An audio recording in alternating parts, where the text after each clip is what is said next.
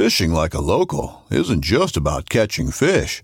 It's about connecting with the environment and the people who call it home. It's about hearing the stories and traditions that have been passed down for generations and sharing unforgettable moments with the people you meet along the way. Fishing like a local is having an experience that stays with you forever. And with Fishing Booker, you can experience it too, no matter where you are. Discover your next adventure on Fishing Booker. This upcoming concert season will be all about the boots, and Tecovas is your stop for the best in Western style. Tecovas has seasonal and limited edition offerings this spring and summer, including men's and women's boots, apparel, hats, bags, and more.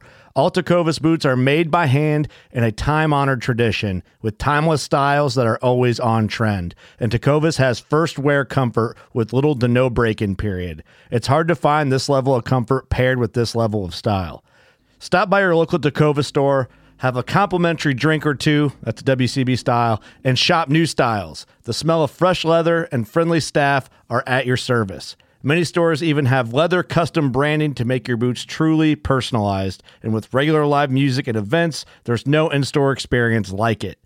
If you can't make it into a store, just visit tecovas.com. That's TECOVAS.com. They offer free shipping on all boots, as well as free returns and exchanges, and ship right to your door. Go to tecovas.com and find your new favorite pair of boots today.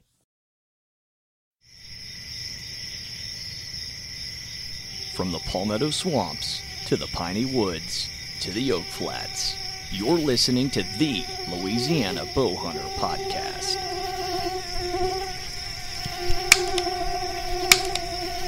Come on.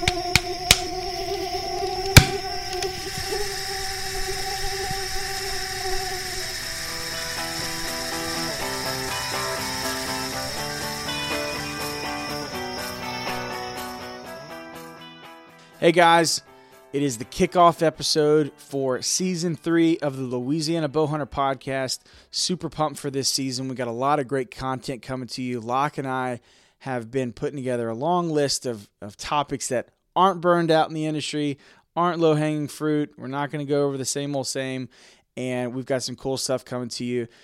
This episode, we're excited. We've got Jay James on, and we're going to be talking about what to expect this hunting season, kind of what the outdoor industry is like this year, because, not to sound too cliche, but we've got COVID still a reality, and this is going to have a big impact on the woods, what's available to buy as far as in the outdoor industry, and essentially how we're going to hunt this year and moving forward. I think it's going to be a memorable year, maybe not always for the best reasons.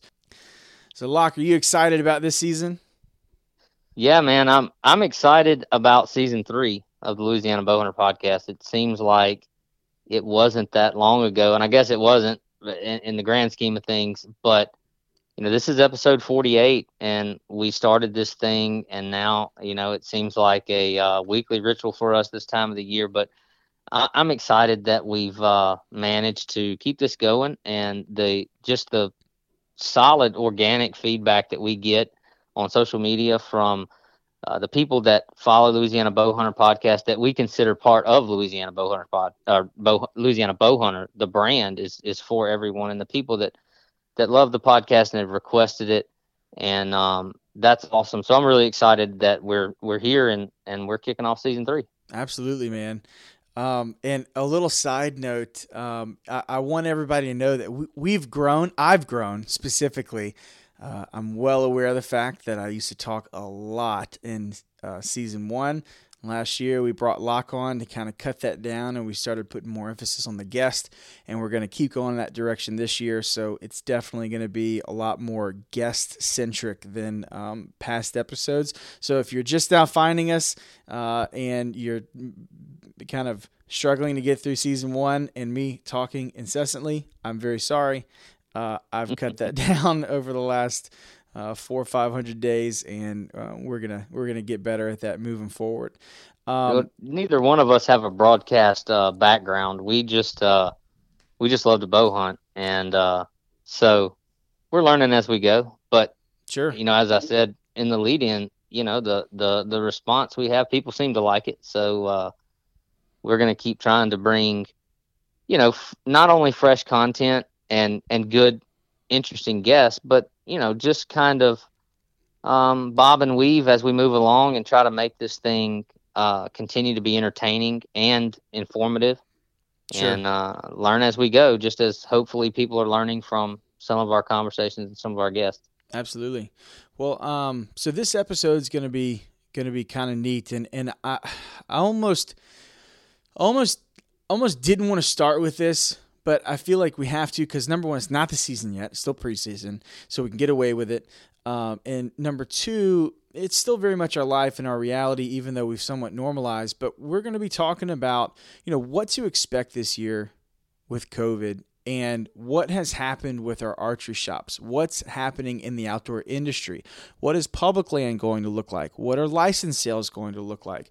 What is it going to be like as an outdoorsman this hunting season? Because even though we've been enduring this bullshit of COVID for however many months it's been, we are just now entering the phase of hunting season with it, because it kicked in right after hunting season ended last year.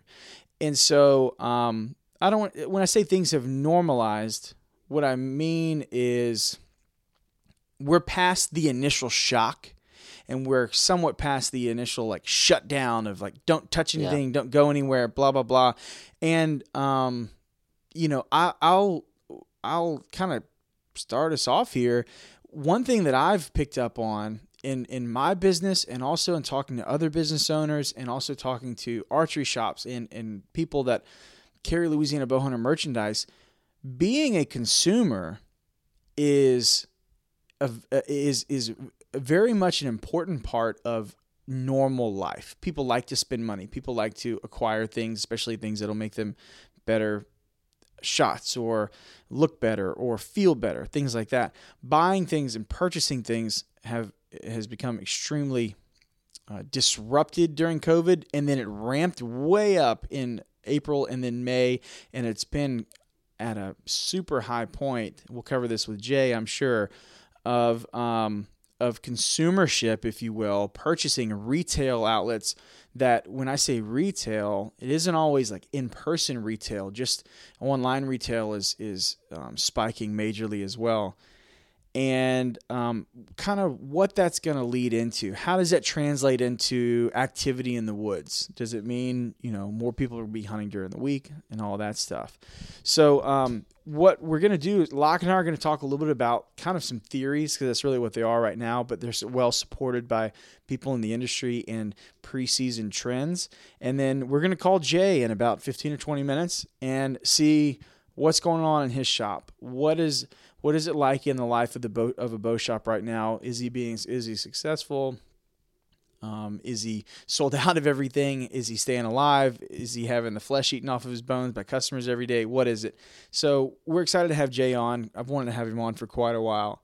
And I'm sure that'll be interesting in and of itself, because Jay is such a strong personality, Yeah. So anyway, let's start off. I'm going to ask you, Locke, what do you think it's going to be like in hunting clubs or deer camps or just on the private land world this year? What do you think it's going to be like to be a bow hunter? Well, what I think about when this topic comes up, and then just considering these things, is we have a little bit of a reference point in that we went through a spring turkey season during the pandemic. Now, yeah.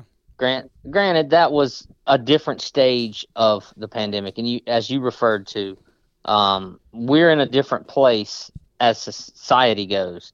In terms of during turkey season, things were much different. You couldn't travel, you couldn't buy out-of-state license in a lot of places, and as it pertains to retail, you couldn't even go to stores. Mm-hmm. So there's that aspect, which is not all that comparable, I don't think, because now you can go to retail stores. I actually think that these things are actually the polar opposite. During the springtime, people that wanted to shop and buy things for their time outdoors, they couldn't, because the world was so locked down and disrupted. Now it's the exact opposite. People have a lot of time on their hands, and they don't have other activities that typically sit in between the time they spend outside. For example, football season. You have either no attendance or limited attendance from Pee-wee all the way through professional football. So there's a lot of that time that's spent on the weekends with people tailgating and going to football games. A lot more time. That is, along with vacation time and stuff like that, you got a different dynamic than you had in the spring. In the spring, you had a lot of time on your hands, and what you saw throughout spring turkey season across the South was an unbelievable increase in the amount of hunters in the woods. Now, from just strictly, I suppose, more direct answer to your question, I think that from that perspective, it may not be much different because we still have a lot of lingering effects of those things. People who are working from home, people who are unemployed, people who can't do other activities that they would normally do in the fall because they can't travel, they can't go on vacation, they can't go to football or whatever that may be. So they fill that time with more time in the woods. From a retail perspective, and, we were going to talk more about this amongst each other and with Jay, people are buying things up in mass because they have more cash to spend. The recreational retail industry, whether it be RVs or boats or ATVs or typical, more consumer good type retail, hunting gear, fishing gear, camping gear, all of those industries have seen a tremendous spike. And my conversations with the people that I work with in the outdoor industry, these different brands and stuff, is, the trend is, well, you can't go on vacation, so you've got extra money that you didn't spend on vacation this year you normally would have. So you're spending that on that new bow or that new set of camo or down payment on that boat you've always wanted or that ATV or, anything from very large purchases all the way down to you normal trip to the store type purchases. So what I expect to see, what we're going to find that we're already really seeing if we dig down into it, we're going to see an increase across the board. I think the hunter participation is going to mimic what we saw throughout this, where there's a lot more people in the woods hunting, and then we're actually going to see probably a banner year in outdoor retail because I think there are more recreational dollars going to be spent. And I think also the last point to make on that, I think we're going to see a major increase in public land hunting because there are people that have time to hunt, but they may not have the cash to join their hunting leases. That's one point that I haven't heard people make. I think public land is going to be a big factor because people didn't have the last 6 months to put aside that money to join their hunting lease. If you look across Facebook and places like that, this is the easiest year in my memory to find a hunting club to join because there's openings everywhere. And to me, that translates to our public land is going to be very, very busy and very populated. I agree. So before we got on the phone, I knowing we were going to get on the phone with Jay and the people that I know at other bow shops and outdoor companies, just trying to get a good sample size and everything of information, and everything kind of seems to echo the same thing, which is everything's up. Bow sales are up 200, 300, 400% at some stores, but also at some manufacturers. Some manufacturers are been running 2 and 3 shifts trying to keep up with demand of their product. And what I think that's going to happen, what I think that's going to translate into is a lot of people just, I don't say bombarding, but I don't think there will be much weekday reprieve on public land or hunting clubs for that matter. I think that there's going to be more animal pressure and more human pressure on hunting properties in general than any year before, which is going to lead to if you just, let's say you hunted public land Tuesday, Wednesday, Thursday the same exact way with the same veracity that you would Saturday and Sunday, I mean, get ready for a lot of nocturnal deer, a lot of nighttime activity, very little daytime activity. And if you don't approach your property strategically and you don't hunt the right conditions, the right winds, and you don't go at it with a good game plan, you could end up hurting yourself in a way where you're making more attempts and having less success. That makes sense. I think that's one thing that you should be kind of cautioned about, is that if you're planning on hunting more, then don't shoot yourself in the foot in hunting more also. Pick your days. If you wouldn't hunt a south wind on a certain stand, don't do it this year either. Don't lose your wits on how to be successful with a bow or a rifle or whatever you're hunting. Now, I talked to Sammy at Shags Archery before we got on the podcast, just because I wanted a different sample size, some more information. And he was the one that kind of reminded me. He said, Kyler, think about the amount of people that are, number one, unemployed this year, and number two, now working from home. He said, you can work from home from your deer stand. If you have a phone and cell service, you are, quote unquote, working from home. And I was like, that's a great point. And I don't know, I don't even know how I forgot that, because I've been working remotely since 2015. You and I talked about this earlier today. Everybody thinks it's awesome when they hear about it, until they do it for a couple of weeks and they realize that their home becomes their workplace and that there's no more off button. And then they're like, this kind of sucks after all. And I'm like, yeah, everybody's been saying it's so great for 5 years and I haven't seen it, because I never get to turn off my laptop or my cell phone. I never get to unplug from the office by leaving at 5 o'clock every day. And I think you're going to have a lot of people that are working remotely start to hunt more frequently, whether it be duck hunting or fishing or bow hunting, whatever it is. They're going to partake in the season because they now are able to get away and do it. And I think that's going to have an effect on our success rates.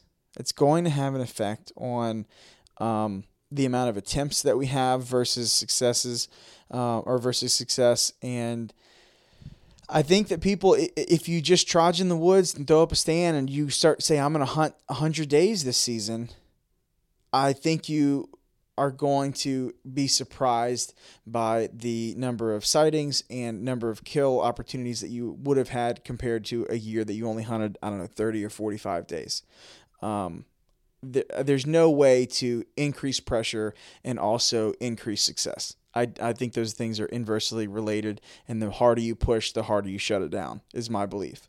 So that's kind of what I'm thinking on public land, and I also think I don't have statistics on this yet because they come out in the springtime, but I'm really curious to see what license sales are going to look like this year. And well, let me ask you this, do you remember seeing, or have you seen any harvest information from turkeys from this season? And was it vastly different from previous seasons? Yes. I don't know that I saw numbers for the state of Louisiana, but doing the Strutcast podcast in the spring and researching, the numbers were insane in many places. I think Missouri, Kentucky, Mississippi, are ones that come to mind, and I might have seen Louisiana, but I can't remember for sure. But yes, there's actually been amongst the let's call it the turkey hunting community or industry or whatever you want to call it, there's a lot of concern about what it's going to be like over the next 2 or 3 years, because the harvest rates were just really ridiculous. Mm-hmm. I mean, they were crazy, and granted, turkey hunting as a sport is a lot different than deer hunting in that the dynamic that you just presented is a little different. To be honest with you, the more days you spend in the woods, the more likely you are to eventually get on a willing gobbler. Mm-hmm. Now, granted, pressure is there with every single wild animal. Pressure does play a factor, but in my mind, you're not going in and pushing yourself into a set where you're unknowingly messing up on your target animal over and over just because you have time and you have nothing else to do, so you're in the woods. Yes, you can educate a gobbler. Yes, you can make him more wary. But the more time you spend with him, the more likely you are to catch him in the right mood and get him in gun range. And so, the difference between successful and unsuccessful turkey hunters often is the guy that can only hunt 1 or 2 days a week, and every time he seems to get a day to hunt, it's not a good day, and the turkeys aren't cooperative. But to answer your question, yes, the harvest numbers across the country were alarming. I mean, nothing short of alarming in some places. It's kind of one of those weird things where you look at it and you go, well, those are all reported kills, and that's legal, but I don't think the State Department's ever really intended that number to get that high. Sure. Yeah, that's a good point. Mm-hmm. Yeah. And then that begs the question, what's going to happen next year? What about next year's population? Yeah, because a lot of those are 2-year-old gobblers, and those, that's to parallel that with deer hunting. If you end up with an excessively high rate of immature bucks, your age class is going to be thrown off for years to come. Absolutely. Yeah, that's another good point is, even though you have more time on your hands, think of that as there's not much desperation there. So here's a different dynamic for you to think about. I actually believe, and I'm going to contradict myself here from what I said earlier about hunting harder and less success and all that stuff. I believe that one of the problems with people shooting underage deer or yearlings or spikes or whatever is quote unquote legal, but like, hey man, you're a 47-year-old adult. Like, you can let a year and a half year old 4-point buck walk. I think one of the reasons that is the driver for that decision to shoot something or the first thing you see is because of, well, this is my only weekend off from the plant, or I'm back from West Texas for 3 days only for Thanksgiving. I need to kill something. And so there is a deadline. There is a, if it doesn't happen in this window, it won't happen at all. And so I don't actually agree with that, because I kind of live by the mindset where I'm always trying to beat or at least retain the level of quality deer that I've killed in the past. I'm not trying to revert back, and so I understand it from this is my only opportunity. I'm going to kill what I can. And then I also don't understand it from, well, why are you mid-30s with 50 deer kills under your belt shooting a spike? That can't do it for you anymore. Maybe I'm wrong, but sure as hell wouldn't do it for me anymore.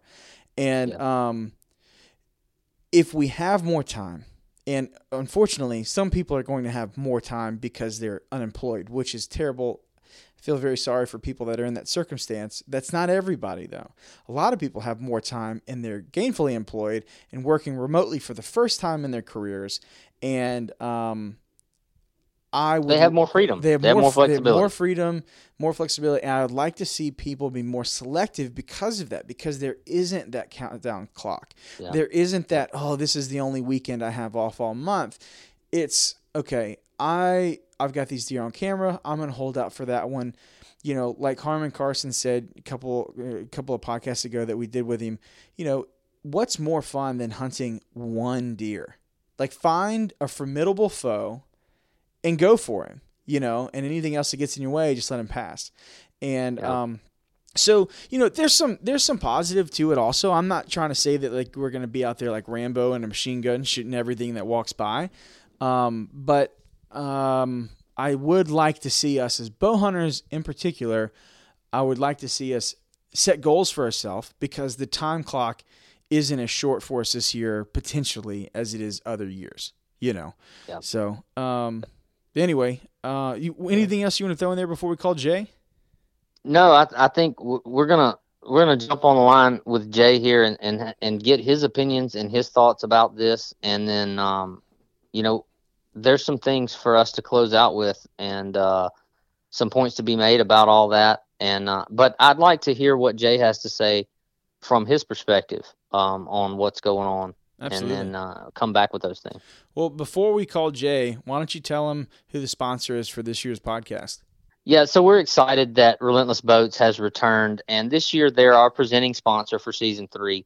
And if you've listened to the podcast, Relentless was a regular sponsor of our podcast last year, and they're a Louisiana-based custom boat builder.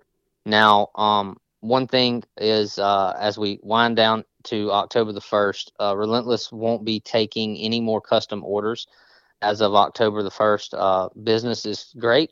Things are going very good, and greatly appreciate the following in the community here at Louisiana Bowhunter, and they've been excited about what they've seen from the growth of their business. Still a very young company, but encourage you to check out on their website that they do have dealerships across the South where you can still get a Relentless boat throughout the year, and exciting things to come in 2021. So again, just a big shout out and thanks to them for being the presenting sponsor of our podcast. Absolutely. And that's kind of a byproduct of this whole circumstance, COVID reality. Also, people are buying boats like crazy. I know surface drive manufacturers that are backed up 18, 20 weeks. I know outboards, people can't get a hold of outboards. People can't get a hold of bay boats. People can't get a hold of an all weld at Academy, just to clarify, even though they aren't accepting any more orders directly from them, their dealers have a ton of boats, and you can pick one up with no lead time directly from their dealer network, which you can find on the website. So you can still get a Relentless for sure, but you would be a couple months back getting one custom built. So that's why I hate to say it, man. I think I told you this. I sold my Pro Drive this year, kind of unexpectedly. I had a good friend of mine that asked me about the blind I built for it, and I asked him what kind of boat he had. It's all over text. I said, "What kind of boat did you get?" He said, "Well, I'm going to build one day, but I want to build a blind like yours." And I was in the middle of something else, and I wrote back. I was like, "Just buy mine." He said, "How much?" And I told him, and he said, "I'll be there Sunday." And I was like, "Oh God, I think I just sold my boat." So I'm running a tunnel hull with an outboard this year. First time I run an outboard in 8 or 9 years, which is running an outboard after you've run a surface drive for 12 years, terrifying. because like that invincibility shield is gone, Right. Anyway, so I'm hunting out of an outboard and a tunnel hole again this year. So anyway, well, let me call Jay real fast.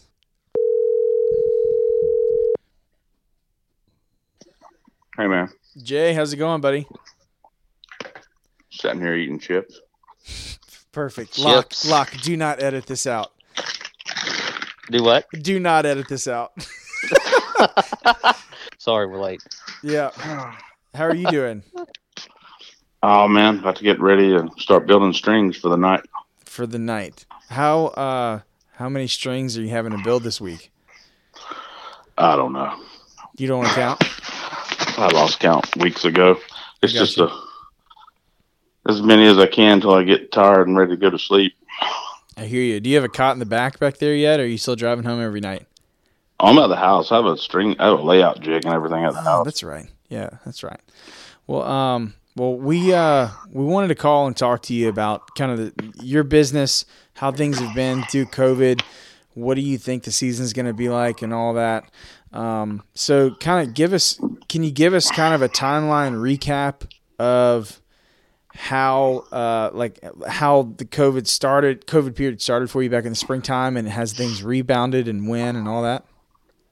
When it all started, and all the shutdown started, those first couple weeks were dead, like nothing. And after that, everybody just kind of got burnt out on it, started to get out doing stuff, and business picked up. As an industry as a whole, the outdoor stuff is way up. Like, of course, gun sales are up right now. That's a whole nother subject we could get into. Mm-hmm. But even like fishing, though, A friend of mine works for a fishing distributor company. And if they had something in stock, if you were a fishing dealer and they had a bait on the shelf and you called and ordered it a couple months ago, it would take them 2 weeks to ship it out the door because they were 2 weeks behind on shipping. Jeez. And that's what they had in stock. That's what they had in stock. Jeez. Yeah. So archery's up. As far as I know, everybody's up nationwide. Everything's been rolling on good, going good. Sales are up for pretty much everybody that's been open. Mm-hmm. The states that were forced to close, things like that, that's another ball game. But the problem now we're running into is supply. We can't. There's a lot of stuff that we're having trouble getting our hands on. Such as what? Arrows are getting hard to get. What people are going to start realizing is how much of the stuff that people buy in this business and probably in general in life is made overseas now. Yeah. And how much everything depends on it. For, pretty much every arrow manufacturer from Easton buys their raw carbon fiber from the same place. Mm-hmm. So you're starting to get into hard time getting arrows. Standard diameter, just like your normal standard diameter 400, 350 spine arrows are really getting hard to get your hands on. I have a feeling later on we'll start having problems getting our hands on certain broadheads. Yeah. Cheaper crossbows. All your cheaper crossbows are made in China. So it's like going to be impossible to get a lot of these lesser expensive crossbows. I do a lot with Rocky Mountain, which was Carbon Express, Paradigm. Mm-hmm. And they're pretty much out. Goodness. And there won't be any more till after the first of the year. Yeah. Yeah, that trend is across the board because, with some of the other brands that I work directly with, the same issue. And to Jay's point, without going political with this, if you have not to this point in your life come to the realization of how much we get from China and overseas in general, 2020 should be a very eye-opening event for you to start paying attention to what is said on the political landscape about how we deal with overseas trade and stuff like that, because you should be feeling it at home in your hobbies and your recreational activities. You should be feeling it now if you never have before. Absolutely.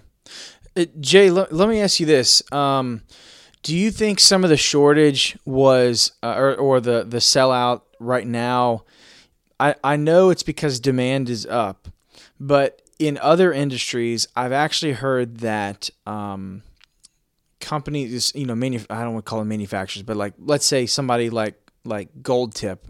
Of course, they're a manufacturer. They have them manufactured overseas and they sell them here in the U.S. But Gold Tip, hypothetically, maybe drew back on what they ordered this year because of a perceived downturn in hunter participation. I doubt that. They're pretty good. Those companies, man. Gold Tip, for example, is owned by a big corporation called Vista. Mm-hmm.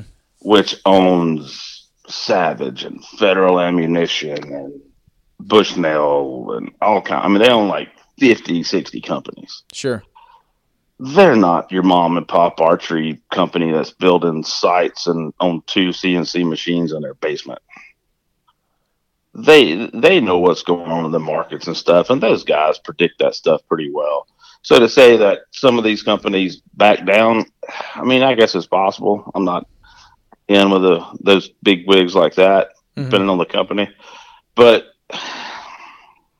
I very seriously doubt it. Gold Tips are made in Mexico. Yep.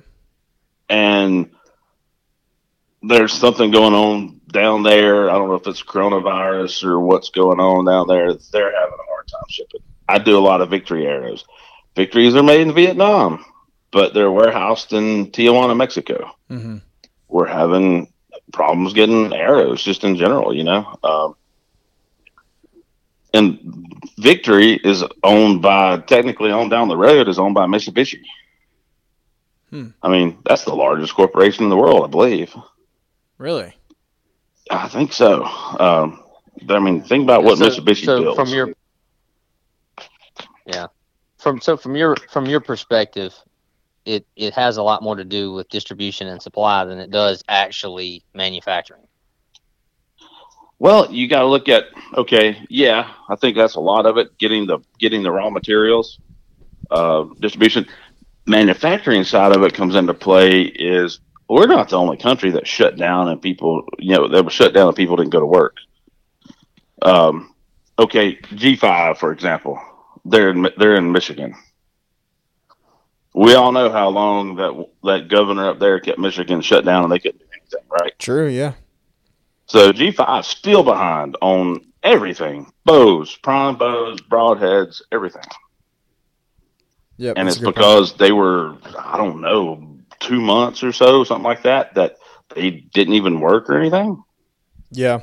And it's this kind of perfect storm of a point in time in which manufacturing is forcibly closed or heavily restricted, matched with possibly the highest demand in an industry that they've ever seen. Correct. Yeah. And so it's this really odd rogue wave hitting the industry of being kicked while you're down, in a sense. And it's just drowning. I see it in the apparel industry. In my company and what we do, let's say you're a t-shirt printer, and I don't do t-shirts, but let's say you're a t-shirt printer. The main consumers of t-shirts, first and foremost, are sporting events. Sporting teams, so like soccer teams and things like that, corporate events, breweries, and then schools. Schools make up a large percentage of like just regular cotton t-shirts or blended t-shirts made. That was kicked way down and stayed down for a long time because all of that customer base has been closed or heavily suppressed. But headwear, which is my main product, kind of was feeding off the same information as t-shirts, thinking that it was going to be down for a long time, and it skyrocketed. And now my vendors quite literally have apology letters on their website saying, we misread this thing entirely. We should have ramped up 40% when we pulled back 30%. And so now they have 70% deficit in inventory of what they thought they should have had for this fall, based on there's the whole idea of being so smart that you're stupid. And I work for corporations for a long time. I've seen some of the smartest people with degrees make some of the worst decisions I've ever seen because they're so convinced that they're right that they're wrong, And so I don't want to totally agree with you and say, yeah, you're right. The bigger the company, the better information they have. Sometimes they still take hard left turns when they zigged when they should have zagged, Yeah. So that's why I was asking you if you'd heard any of that. Yeah. The archery world. Well, let's talk about archery and fishing and stuff. We can't even talk about guns to say, because that's going to go crazy period right now. Sure. But everybody in the industry we've talked to about it is, okay, Bubba hasn't fished in a long time, or Bubba hasn't bow hunted in a long time, or hasn't hunted much in a long time. Well, he's sitting at home because him and his wife can't take the kids to go to the movies or go spend money doing this or whatever hobby that he had, because everything is shut down. Well, he gets out his fishing rods and starts back fishing, or he gets out his bow that he ain't shot in 10 years and starts shooting in the yard. Mm-hmm. That's why pretty much all your string manufacturers and stuff, we've been building strings like crazy. And we're building strings for a bunch of older bows and stuff because they haven't been shot in years. Guys are pulling them out of the closet that hadn't touched a bow or even opened up the case and looked at it in 10 years sometimes. Going to be an uprising of Matthew switchbacks this year, huh? Some of us a lot older than that, bro. The Matsu Ultralight. PSE 4x4 Beast. Got it. Thunderbolt. I haven't seen a beast, but I had one from that same era, almost the same. That was my first bow, was a PSE 4x4 Beast. Yeah. Yeah. But I mean that's that's what's happening right now in the fishing and the archery world. Yeah. Guys that hadn't done it. And another thing, not to go off political, a lot of people's not going to be watching football this fall, right? No. So, Yeah. Well, they can't. And a lot of those guys that spend their weekends tailgating, they can't. Guys that hunt a little bit and they go tailgate every time there's a LSU home game, or they make sure they're at home to watch the Saints game on Sunday, and they're not going to watch it this year, or they can't go tailgate because it ain't happening this year. Mm-hmm. Well, they're going to hunt more this year. Yeah. And that's kind of the nature of the beast. Everything has fallen into place this year with the way things have happened, just to be what they call the perfect storm in archery, to have a disaster as far as supply and demand. Sure. So I guess my next question was, you just answered it, in sort of, but based off what you're seeing and what you're experiencing at your shop, what do you predict the hunter participation? And I guess you answered that before I asked the question. So not necessarily hunter participation, but what do you expect people are going to see in terms of in the woods? What's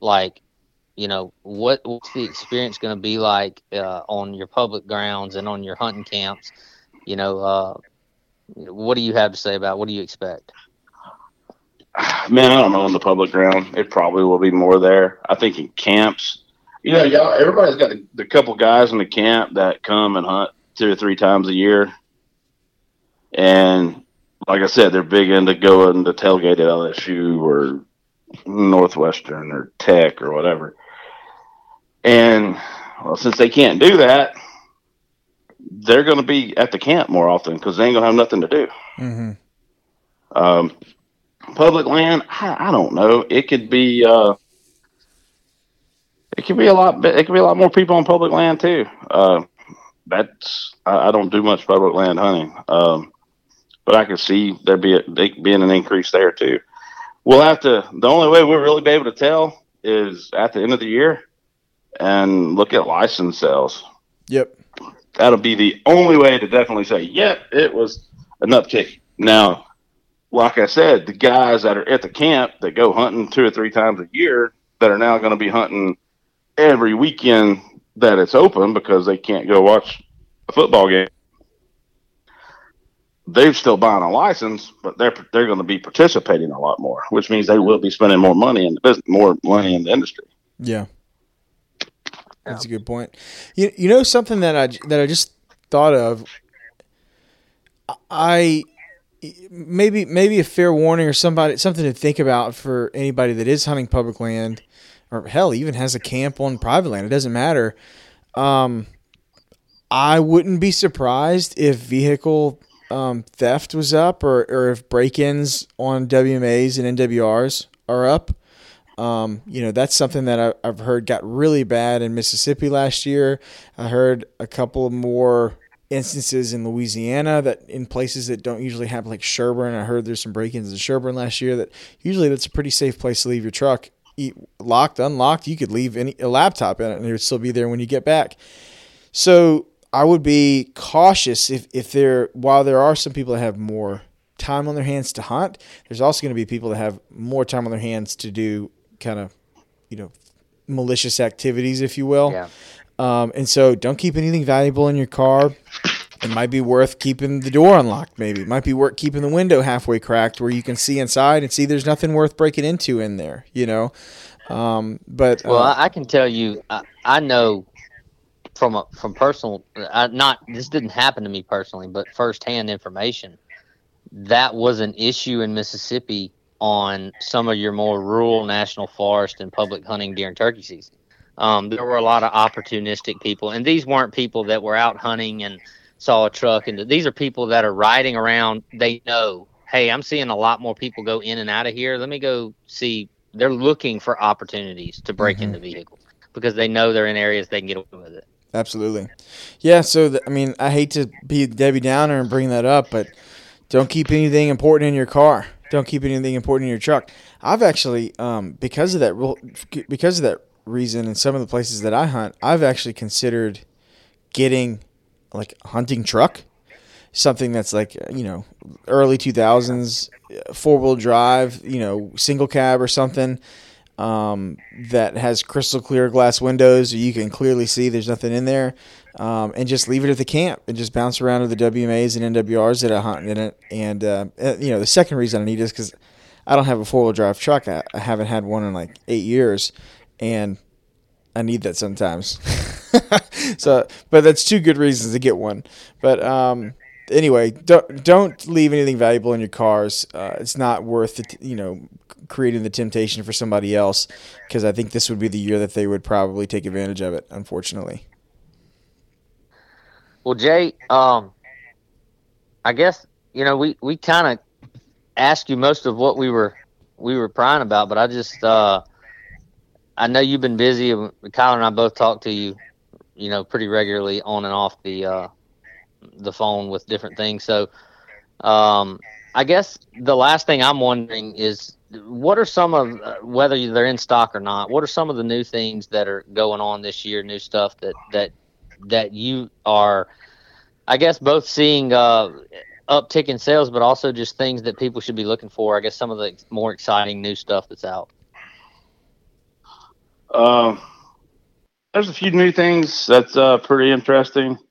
Okay, one, Viper sights. I don't know if y'all have ever seen Viper bow sights. They make, Mm-hmm. By the way, all American made company, which is becoming a big thing in the business now. Mm-hmm. They have a new sight light called the Charge. So how many of us has got a sight light and the batteries go dead and you replace the batteries and it still never works right? Yeah. Everybody, because those little pieces of junk just don't last. So Viper's got this new light that is rechargeable. It comes with a mini USB port or cable. You plug it in and it's rechargeable. It comes with all the adapters that fit in any sight. And they're $29.99, where most of your lights are $20 to $25. Yeah, that's a great price. I've sold out of them twice already. It's an awesome little sight light. Cool. Crossbow world. Faradyne come out with a new crossbow called the Axe 405. American made. It's a reverse draw. It's got the baddest crank system of any crossbow in the business. It's silent. You can let go of it any time. It won't slip. You cock the crossbow. You don't shoot anything. You just reach and grab the crank, back it off backwards, and it lets it down. And it's super compact, pretty quiet, real accurate. What about bows? What are the cool bows you got this year? Man, the coolest bows this year, one, Bowtech's new cam system is just super easy to set up and tune, and the bows are super forgiving and accurate. That cam system where you can just basically the axle's on a worm gear, to say is the best way to describe it. Mm-hmm. Stick an Allers in the end of the axle and you turn it and it moves the cam left or right. So there's no shimming or twisting yokes or doing anything crazy.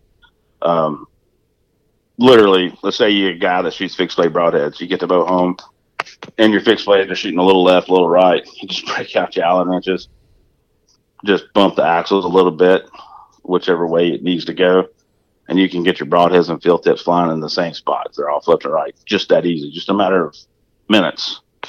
The PSE carbon bows this year are real nice.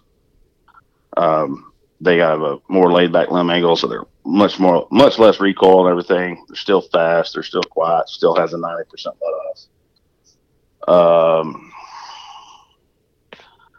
Releases this year, B3 is taking a big chunk of the market. If you don't know who B3 is the original Scott family.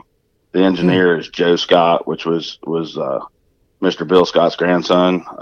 His mom and his stepdad ran Scott for years, and they sold it several years back. So they got back in the industry, and they started B3 releases. They also have some really cool broadheads out, exoskeleton mechanicals, and they got a new fixed blade called the Destruct, which is real nice. Cool. Sights. I'm just going to say this on sights. Sights are really hard to get right now as far as high-end sights, quality sights. I'm going to tell, in the sight world, I'm going to tell you what sights are made in the United States. Everything else is not, as far as I know. If you can correct me on it, go ahead.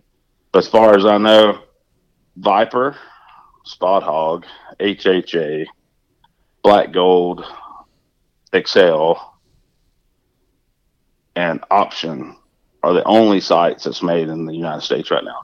And they are all extremely hard to get. I think Spot Hog is like 9 weeks behind right now. Wow.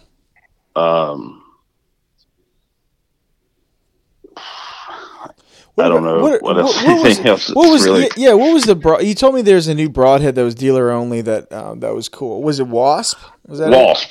By the way, Wasp is the only, we'll say, major broadhead manufacturer that's 100% made in America. From this, when I say 100%, they buy U.S. steel. The aluminum comes from foundries in the U.S. All the machine work and everything's done in Connecticut. Yep. But Wasp has a new dealer-only broadhead called the Mortem, and badass little head, flies really well.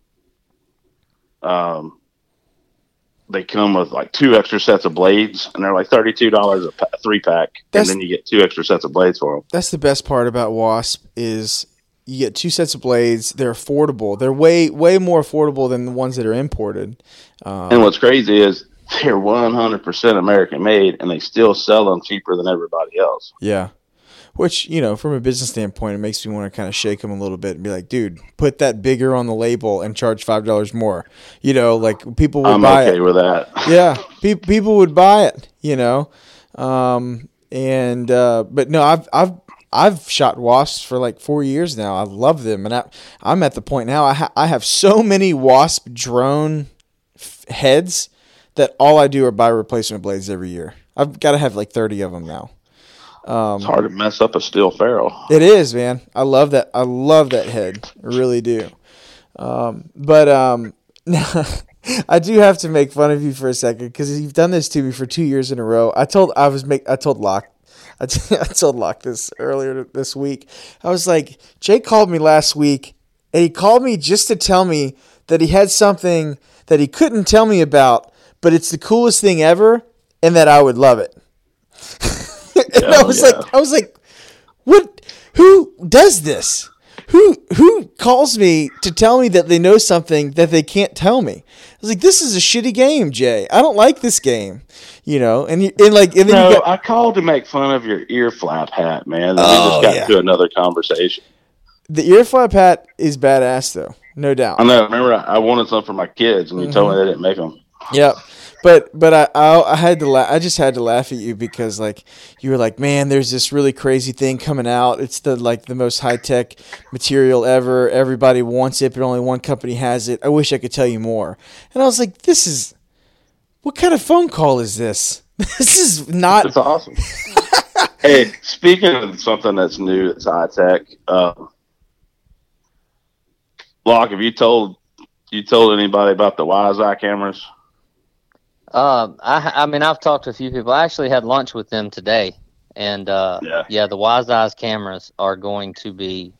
You're probably going to see a lot more of that, in terms of just public advertisement and on the shelf type stuff in 2021. But yeah, that's for guys that are big into running cameras and specifically guys that are big into the cellular camera technology. WiseEye is about to blow it up. It's a game changer in the camera world, like completely. Well, tell them about it. What is it? So you have a cell phone camera, and this is going to be kind of a rundown. And no matter how you talk about it, you sound like a cheesy salesman because it has so many. It does so many things. So you have a cell phone camera, and it's one of the strongest cell phone cameras on the market. By the way, they're the company's out of Baton Rouge. Yep, Louisiana company. So support the local guys, right? So it's one of the strongest cell phone cameras there is. So it has what they call antler recognition, which is kind of like a low grade facial recognition. So it's a cell phone camera. You get it. You only want to list. It files everything once it takes a picture. So once it takes pictures, you can go in there and it'll have antlered bucks. You can look at pictures of antler bucks. If you want to look at, you can look at pictures of does or other, which I guess will be coons and hogs or trees flopping in the wind, whatever. So you only get pictures of bucks. Well, then you have a picture of a buck you like. Man, that's going to be the deer I want to hunt this year. So you can take that deer and you can name it in the system. So once you name it, you name the deer Willie. So it starts a Willie file. So you have a file that's just Willie. So that's all great. But the starting to get to the really cool stuff is it has GPS and it links to GPS system. So it links to the weather station. So when it takes a picture, it knows time, date, moon phase, temperature, barometric pressure, and the wind direction. So you say, "Oh man, it's got all that on the pictures. That's cool." But the really cool part is once it collects enough data on Willie from all of this, you can go in the app and it'll tell you the optimum day to hunt Willie or kill Willie is, say, October the 15th at 3:30 in the afternoon with a southeast wind.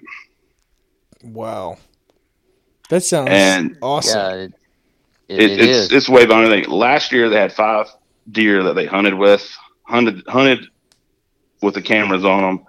They killed 4 of the 5 deer within like 20, 30 minutes of when the camera told them to be there. Jeez, that's wild. It's really good for somebody that, let's say you have a lead day. You don't get to go but a few times a year. You'll know, hey boss, I got to take off next Thursday. Yeah. I'll be back. I'm going to take off 2 or 3 days next week. Instead of, a lot of guys plan a trip to the Midwest. Well, they plan it out and they might get there and they're a week too early. Or they're a week too late.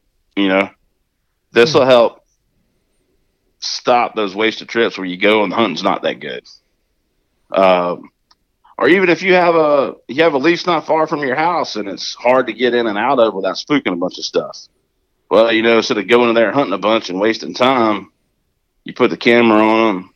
Because most time you kill a big deer the first time you hunt a stand. Mm-hmm. You go in there and you hunt them that optimum day, that first time, and increase your odds of killing them.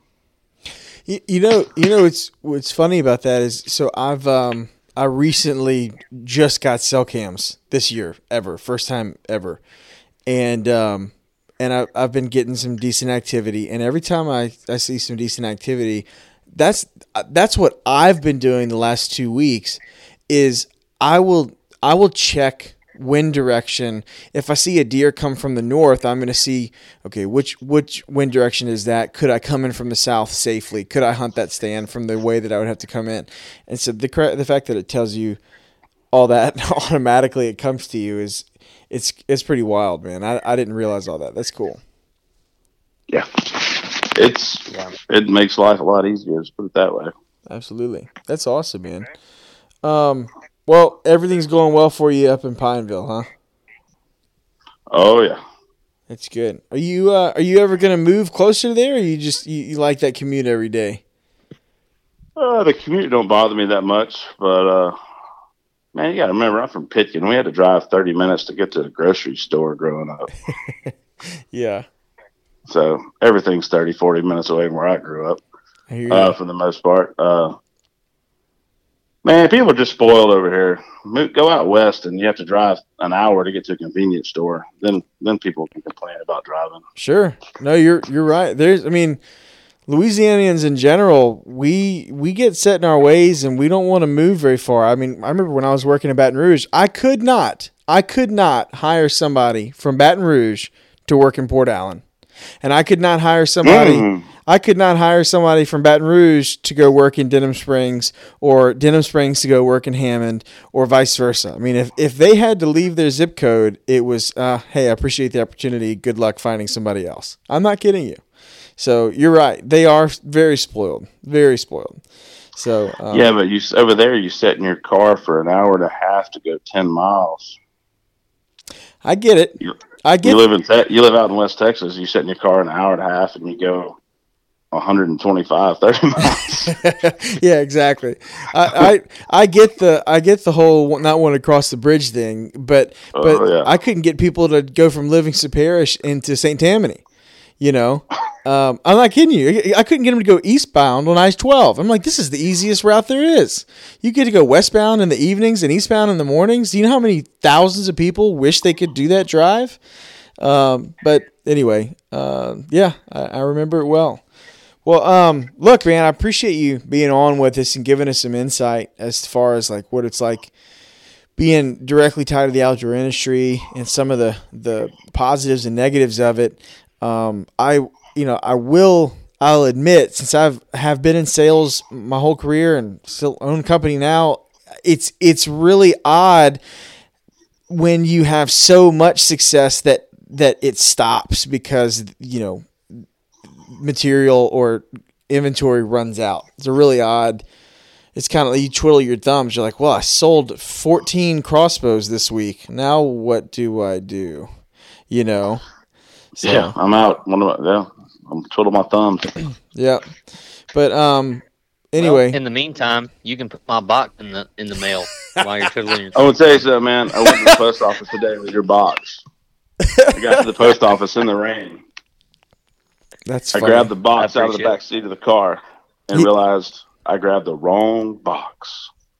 Oh, so you didn't send his box? Please tell me you didn't. Please tell me you didn't send his box. It's in the car, right? It's the right one is in the car right now, and it will be sent tomorrow. Oh my God! And it was raining, like it was raining, man. And I got it out, and I looked at the box, and I went, "Crap, this is the wrong box." That's funny. I wasn't letting you get off this podcast without throwing that in there. Oh man. Then I got back to the shop, and my buddy was in there watching it while I was gone. And I got back to the shop. There was nobody in the shop when I left. I got back to the shop. There was 5 people sitting there because I was planning on running back and taking it. But it's going to go out in the morning, and you should have it. Tomorrow's Thursday. You should have it Friday. Have you found anybody that can stand working with you yet, Jay? Or are you still one manning it up? Yeah, I got some buddies that come help. They can stand me. I don't think it's me. I think I expect more out of people than what people are willing to put out. Yeah. That's how I like to look at it anyway. I've told you this 4 or 5 times. I think I've told it to your face. There is nobody that kind of likes you. Okay? Nobody. Nobody is indifferent towards Jay. Everybody's like, Jay, I would drive from Maryland for him to work on my bow. Or it's like, Jay James, I wouldn't piss on him if he was on fire. Like nobody's like middle grounding. Like, yeah, Jay's a pretty good guy. I've never heard that ever. Nobody's like, Jay's a pretty cool dude. Like, no, you're either like, Jay is the only person that touches my bow on this earth, or Jay can burn in hell. Like, there's no. This is how I look at it. Yeah, cracks me up, man. I don't have an archery shop to suck up to people or like tell them how great they are. Yep. I have an archery shop to fix your bow the right way and make you shoot as good as you possibly can. Yep. And if you want somebody to kiss your ass, find somebody else. It ain't Jay James. Yeah. No. That's funny. It cracks me up, man, and I love it because you're so genuine. You know bullshit, and there's some people that despise that, not out of you, but just people that have that harsh truth, honesty. This is the way it is. Like, I'm not going to sugarcoat it. And then you got other people that seek it out. You know, they're like, man, tell me how it is. Tell me if this bow sucks. Tell me if I should shoot something else. What's my problem? You're not going to hurt my feelings. And look, man, you've been doing this a long time. You got a great following. I don't think anybody has any doubt that you aren't fantastic at what you do. I just had to poke fun at you a little bit, man, because I'm right. There is nobody. I have never heard anybody say, "Oh, Jay, he's a pretty good guy." Never. Well, you deal with the public for I don't even know how long now. Yeah. It's just, and I joke around with people. People's like, man, why don't you have anybody to work with you? Well, I don't like people that much.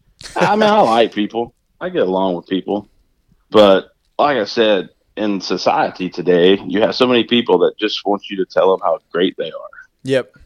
And man, I'm sorry I'm sorry. I'm not that guy. Yeah. Good point. I love it, man. Well, look, thanks for being on, man. I appreciate it. No problem, man. I'll talk with y'all later. Thanks, Jay. See you, buddy. See ya. Later, man. Well, that confirmed a lot of what we thought, man. A lot of what we were talking about before. Yeah. Yeah. It's good having him on. Yeah, it was, and it's I really think that everyday life is busy, and everyday life is different for everybody, no matter where they find themselves these days, and we tend to get caught up in that. But I think the things that we're talking about, if you really just take a step back and look at things very logically, we're not saying or theorizing anything that's really out there. I mean, it makes perfect sense when you put the pieces of the puzzle together. This is a predictable outcome from the vantage point that we have right now. Mm-hmm. Now, to your point, and we talked about this with Jay when you asked him about the arrows, and you ask about forecasting by businesses and how they may proceed if they predict a possible downturn.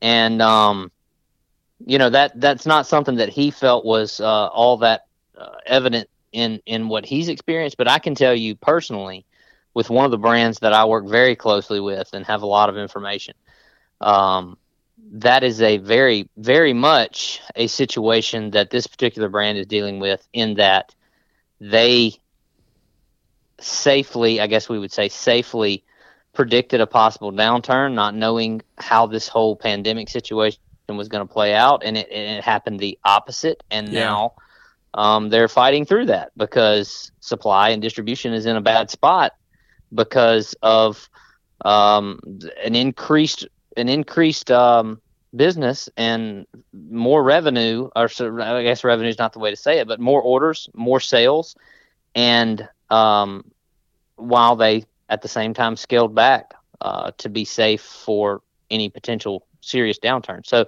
I think that it's probably brand and business specific, but that point that you made, I know that it is prevalent in some areas for sure. Yeah. I've worked for Fortune 500 companies. I've worked for private equity companies. I've seen people that were so convinced that they were brilliant that they were some of the dumbest morons I've ever seen in my life. And the data can show whatever you want it to show. You can skew data and you can twist it and you can justify whether you should buy more, buy less now. You can make an argument both ways.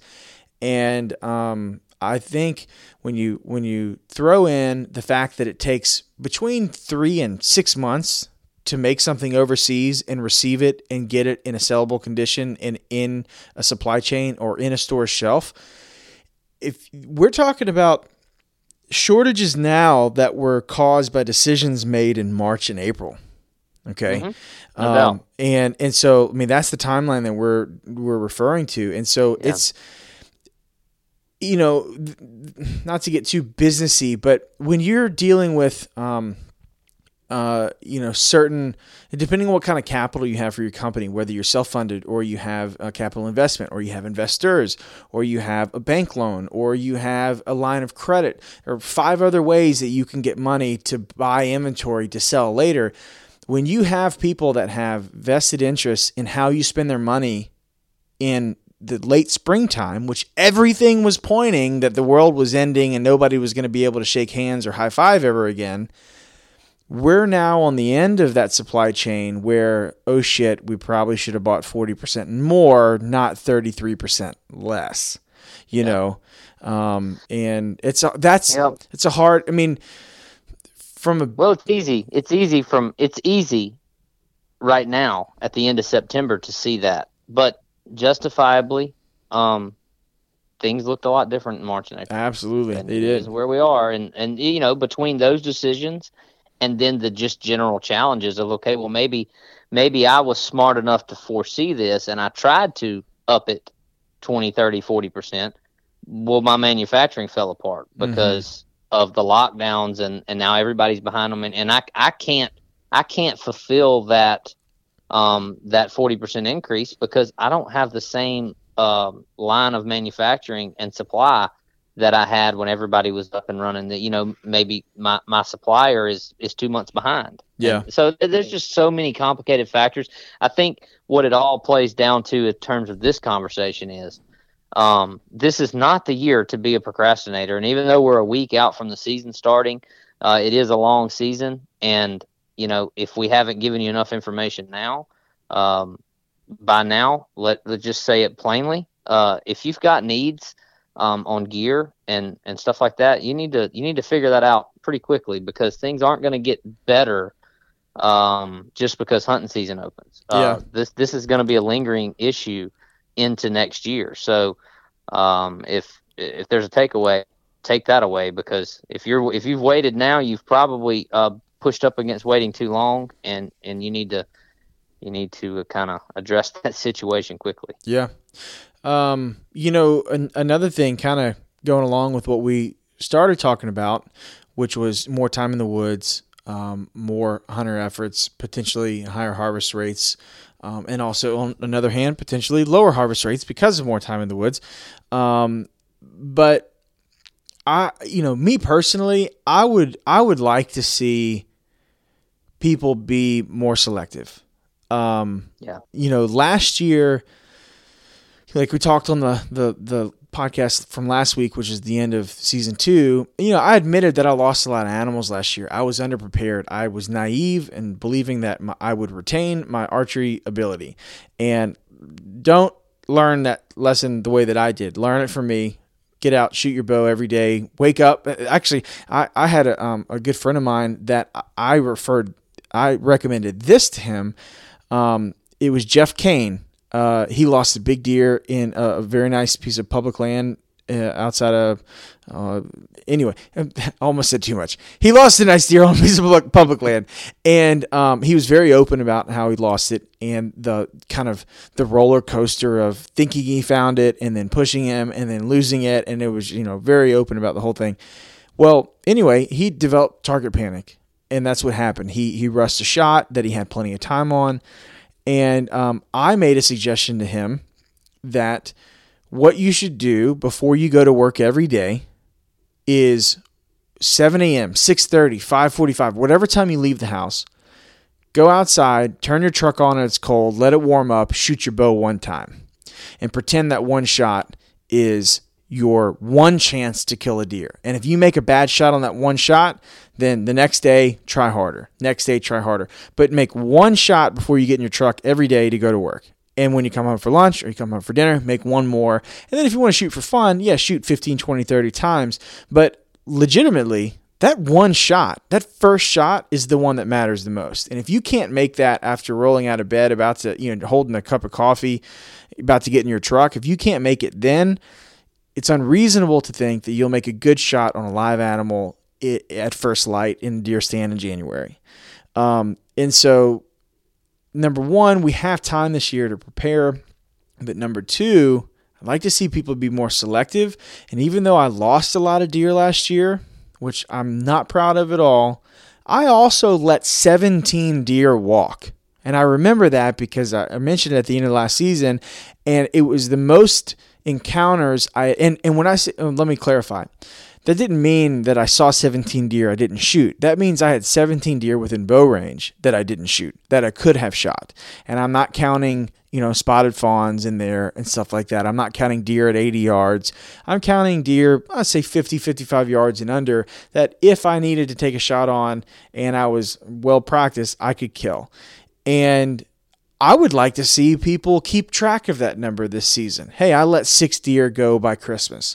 Hey, I let, a couple of does pass me because they all seem to be yearlings or pretty young. And, there was a fawn with 4 adults and I don't know which one was the mom. I think I told a joke the other day. I was like, would I ask somebody, would you shoot a doe out of a group of 5 does that had a spotted fawn in the group?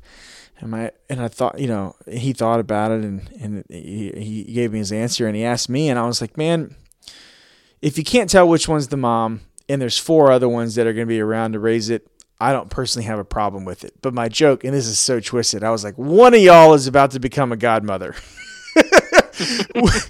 One of y'all in the group is about to be thrown into that role. Yeah. So I think about it like this, and I thought about this earlier before we talked with Jay, and I guess I did kind of mention there were some points I wanted to make, and this is the main one. Now, everyone that listens to this podcast knows that I come from the perspective of a manager, private land manager, quality deer management. That's the way I hunt. That's the way I choose to hunt. I don't, I'm not a preacher in that regard, but this is a concept that I want to introduce in this conversation that I don't think it really doesn't get any play in this conversation about being selective and what we shoot and all that. Think about this. This gets talked about in turkey a lot. A lot of things get talked about with turkeys because turkeys are more vulnerable, right? So a lot of details are paid attention to. Think about this the next time you make a decision on what deer you're going to take. The number one thing as a sportsman and someone who wants to see your deer herd not just survive but thrive, and you want to have hunting for yourself and your friends and family in the future. Every animal you kill, at the moment you shoot that animal, it's over. Now that's the obvious statement. That deer's life's over. And all that matters at that point, in the big picture, we all talk about genetics and we talk about, deer buck to doe ratio and all that. But let me break it down like this. All that matters at that point is what that deer has done up to that moment in its life to contribute to the continuation of its herd. And so, what does that mean? That means that what needs to happen in order for sustainability on any deer population, any animal population, period, is that animal has to contribute enough to the herd to replace itself once you take it out. Mm-hmm. So if you're shooting immature animals on a regular basis, you are taking a number out that is likely not being replaced. And there's no, in my opinion, my humble opinion, there's no stronger way to look at that. Because if you kill a 3-year-old buck, some people you should let them get 4 or 5. The truth of the matter is that 3-year-old buck, depending on herd dynamics and all that, he's probably reproduced enough that there's 1 or 2 deer that are going to make it to adulthood to replace him when you shoot him. Yeah. Now, has nothing to do with antler size or anything like that. We're not talking about how big the deer grow their horns. And this same thing can be said for does. But if you shoot a spike buck, you just took 1 deer out of the deer herd, period. Because he's not, he doesn't have any children. He doesn't have any offspring to replace himself. So every one of those that you shoot is 1 less deer. And now you have to depend on the chance of whether or not there is another animal that's overproducing to make up for what you just did. You are stressing the biology and the herd management of things when you shoot immature animals. And this is extremely, extremely evident in turkeys, and it's becoming a much bigger topic. And you see it in the regulations where they're trying to cut back on how many 2-year-old gobblers are getting killed because those turkeys aren't replacing themselves. So you're just taking 1 out. Yeah. So the same thing can be said about, I'm going to get my doe in the freezer. So you shoot that first immature yearling doe that's just easily patternable and comes to a food source the 1st October because you just can't wait to fling an arrow and you can't wait to get one in the freezer. So you shoot that doe. Well, that's a -1, period. Mm-hmm. It's a -1. I don't care what your buck to doe ratio theories and philosophy is. I don't care what your horn genetic growth management theories are. When you make the decision to shoot immature deer, it's -1. Period. Yeah, it's a great point. Now, and that's something that bothers me about this conversation is if that number right there goes up, that's what bothers me the most. Well, I would, I've said this in the past. I think we're all in different stages in our like bow hunting careers. I'm personally at a stage where I love having deer around me. I like locating and being near mature deer. I like to shoot. I'm now. Granted, I'm not like, I know a lot of people that I only shoot 5.5 and 6.5-year-old bucks. I'm not that good. Okay, like I could age them if I saw them, but if I see a 3.5 or 4.5-year-old on public land, it's ass is grass. It's going down, no doubt. But if you are listening to this and you haven't killed a deer yet, you have no success, you're trying to connect with your first one, I would maybe shoot whatever is legal that is going to keep you in this sport, that is not going to discourage you from having a 5th year or a 2nd year or a 3rd year of, without connecting. What Locke and I are mainly referring to is, if you've got 15, 20, 30, 50 deer kills under your belt, stop shooting spikes, please. I don't know who you're trying to appeal to or what, why you think that makes you feel manly. But nobody's that hungry, and it'd probably be cheaper for you to buy meat at the grocery store than do that anyway, and you get more dollars per pound, more pounds of meat out of it at a better rate than having to drive and spend all that time in the woods anyway. Nobody, we're in 2020, and even during a pandemic, this is still a recreational luxury sport. We do not have to have venison to eat. And if you really like eating venison, kill a bigger animal, which equates to kill an older animal. Kill a 2.5, 3.5, 4.5, 5-year-old deer, and let those ones that haven't contributed back to the herd, like Locke's saying, have a chance to do that. And stop shooting the first thing that comes out. Because if we all do that, then this population of the deer hold in Louisiana is screwed. More than usual. That's the snowball. That's the snowball effect that bothers me. I don't want to paint the picture that I believe or that I'm trying to institute this idea that there's never a justifiable reason for someone to shoot a younger deer. There are first-time hunters that need that experience. They need that motivation, success. There are kids that need to learn to love the outdoors. And look, I'm not trying to, but to say that shouldn't happen. What bothers me is just the dynamic that we are presenting about this increase of hunting pressure, and hopefully people will use that in a positive way. Some of the ideas that you presented in this conversation have been about, hey, this is the opportunity where I don't need to feel pressure to get it done. You and I have had this conversation, and I hate that. I'm sorry if you've posted that on Facebook and you personally now feel like I am talking to you or offended. But when you post, hey, I got it done, I don't like that. Yeah. That to me, that's not what hunting is about. You're not on the job. If you're getting paid to go out and hit 300 for a professional baseball team, and you finish the month with a 300 batting average, then you got it done. Your paycheck says that you got it done. You're not Gordon McKernan, right? You're not being paid to go kill an animal. This is something different. And again, I know that that's lip service. It's just a saying that we have, and I'm not trying to come down on people in that regard. I'm just trying to talk in a kind of a circle around how dangerous the attitude can be. We've seen it in the turkey world, and it can be a kind of domino effect, at least regionally in certain areas, where if we get this attitude that, hey man, I've been hunting for 3 weeks and I ain't shot something, I'm fixing to shoot something. If that attitude begins to prevail, or we go to our favorite WMA and we get frustrated because there's so many people there, and you know what, I'm going to kill something. I've been putting in too much time out here. I'm dealing with all these people. I'm fixing to get mine. If that happens too often, if that becomes a prevailing notion then it can have an effect that we don't want it to have. It's just that it's not that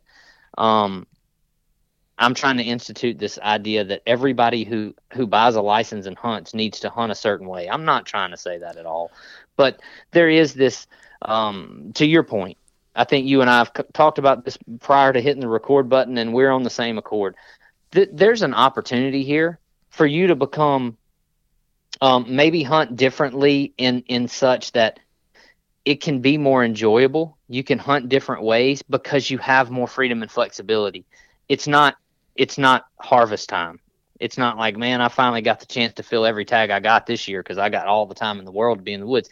This is the time to say, hey, I've always wanted to hunt a certain way, to do like Harmon Carson talks about. And what's a greater, I can tell you personally, if you haven't identified one deer and poured your heart and soul into it and then found success with it, you don't know what you're missing. That's the ultimate high as a bow hunter. Mm-hmm. It's the ultimate high to tune in on one mature animal and to hunt that deer and to play that game and then be successful. It's the ultimate high. It's the ultimate addiction when it comes to bow hunting. And this is the year that we're dealing with for those that are going to be, obviously looking at a totally different schedule, a totally different dynamic to their hunting season. This is an opportunity to be more free, to say, hey, if there were, I've kind of felt the need to shoot a couple of those younger does because I needed meat. I've got a lot more time in the woods. I can wait on a mature doe to get more burger meat this year than having to shoot 2 70-pound does. I'm going to shoot one of those huge slick heads, or I'm going to tune in on that mature buck that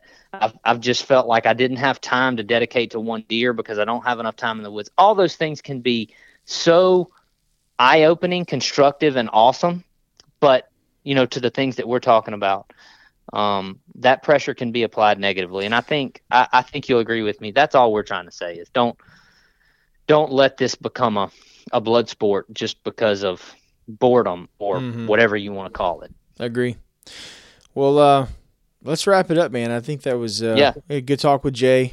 Got some good insight on the industry, good insight on what his business is like, and that's what I'm hearing echoing echoing from other bow shops, other outdoor shops, other states even. Talk to some manufacturers that are in the archery industry saying that Illinois, Iowa, Wisconsin, this is the same thing happen all over the country, with a high demand of product and a high amount of hunter participation expected this year. And with those numbers on the rise, some bad decisions or one or two extra deer taken by everybody that probably should have been left alone or let pass, that can have a pretty substantial impact on the herd across the country and in Louisiana. So anyway, if you have you could have the world's best hunting year this year and have your world's worst season for the next 3 seasons, depending on how you play it. So anyway, well, look, man, let's wrap it up, and we'll look forward to getting this one out for you. Yeah, man. It's gonna be a good season. We'll be back next week. Yep. Hey, get ready. Get ready. It's a week away. Yeah. Week away. 6 days coming down pretty quick. So. Yep. All right, guys. Well, look, y'all be good. Have a good night. See you, Locke. See ya. Thank you for listening to this week's episode of the Louisiana Bowhunter Podcast.